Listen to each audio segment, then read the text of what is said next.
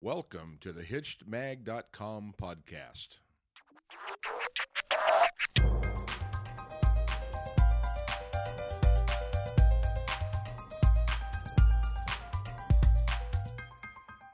Hey everybody, welcome back. This is Steve Cooper, editor-in-chief of HitchedMag.com. I'm joined once again with Dr. Karen Sherman. Hi, Karen.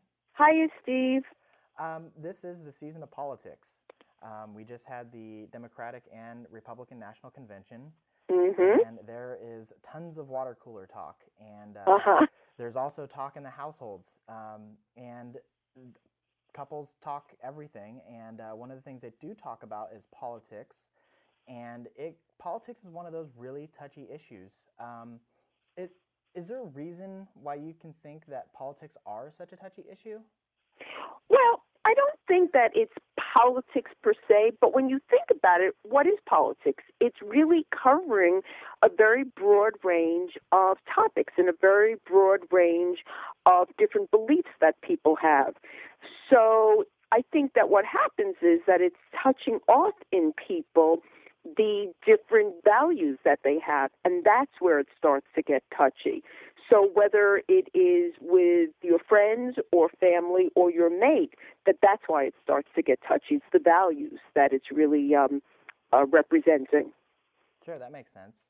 And when talking politics, what is the most important rule to remember when talking with your spouse? And this is assuming, obviously, that you disagree on a subject or a politician.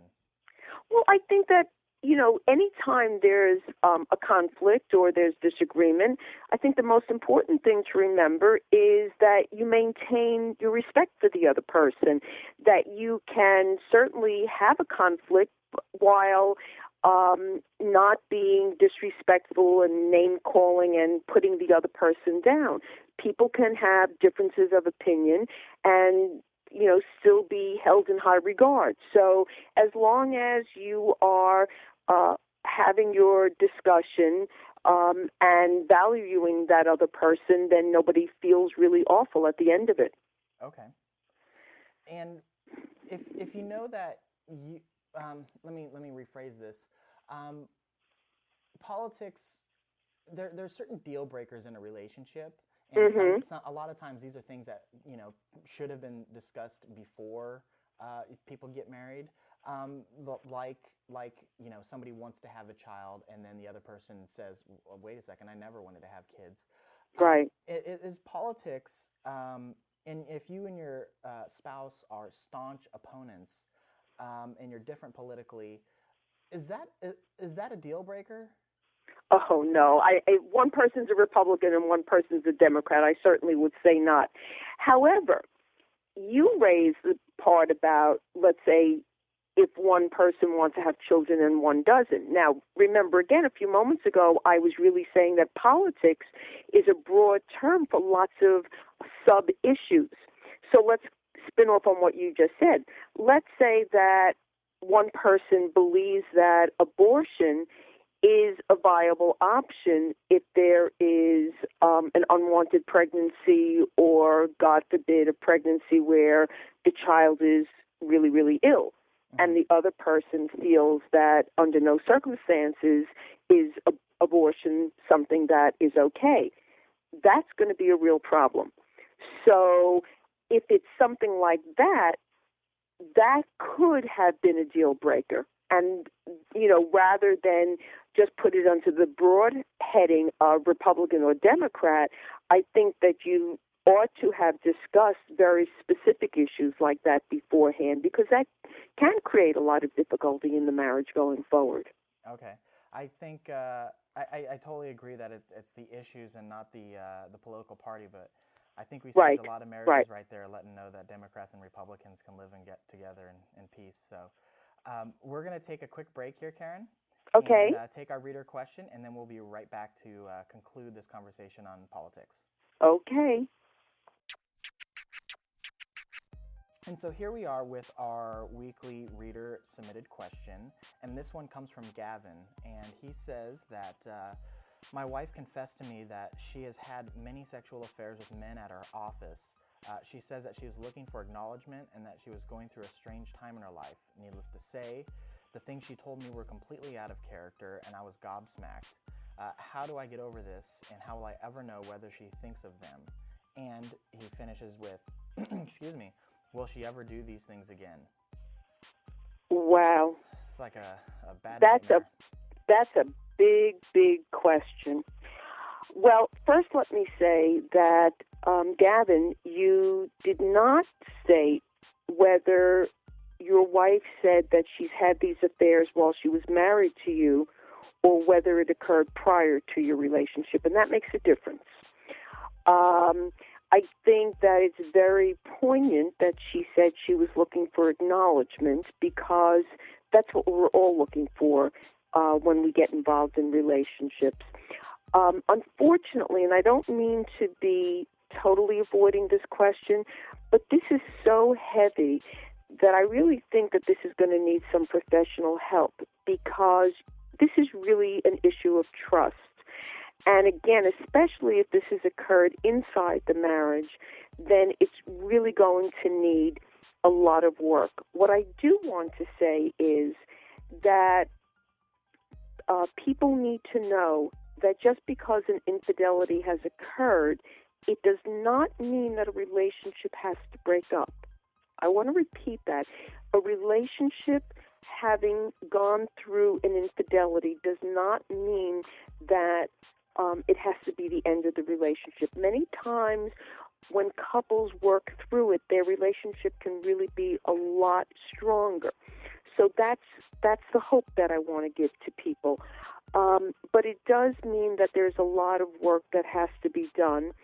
And I think that, Gavin, if you're going to just sort of think, well, let me just put this away and I'll get over it, that's a little too simplistic.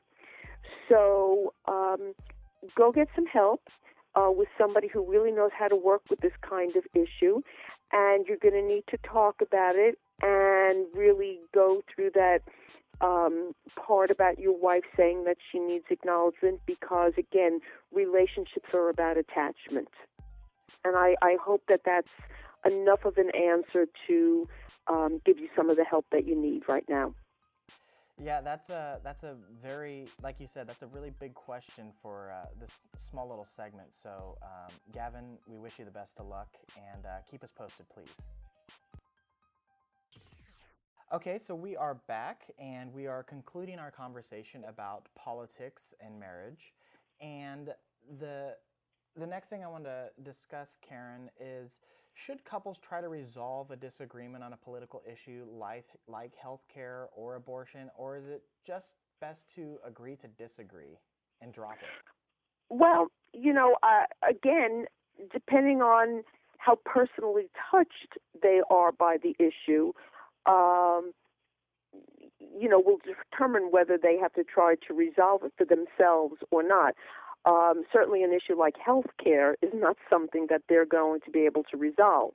So they may have to just agree to disagree. Something like abortion, they are going to have to try to resolve it between them. So I think for many topics, it's just going to be a matter of understanding that we don't see this thing in the same way, and we're going to, understand that we're two different people. Yeah. And when it comes to talking politics and even if you're talking like sports or something, a lot of times you just really want to win the agreement and you want to convince the other person to change their mind. If you want to do that, are there any tips that you can give to help somebody convince another person to? Well, now you're talking about persuasion, and I think that people have to know that you can't necessarily change somebody. But one of the tips for helping to persuade somebody is that if somebody disagrees with you, then it is best to give acknowledgement to their position and then explain to them why you think your position is good. In other words, don't totally dismiss their position, because when you do that, then they're going to get more rigid in defending their position, and you've got less of a chance of them being persuaded to see your point of view. So give credibility to their position, and then they'll soften a little bit and be more willing to listen to your point of view. Okay. Well, these are all really great tips, Karen, and I really appreciate it, and I'm sure all those people talking politics will appreciate it too. That's going to conclude it for us, so thank you very much for your time. Okay, Steve.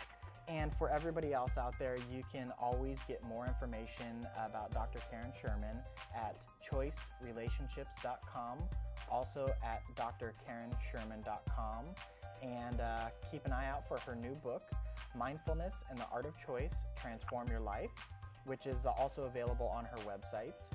And lastly, of course, you can find all of her articles on hitchedmag.com. So thank you again, Karen.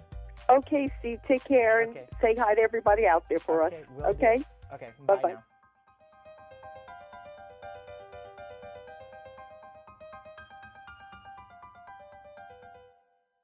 Hitched entertains, educates, and inspires married couples.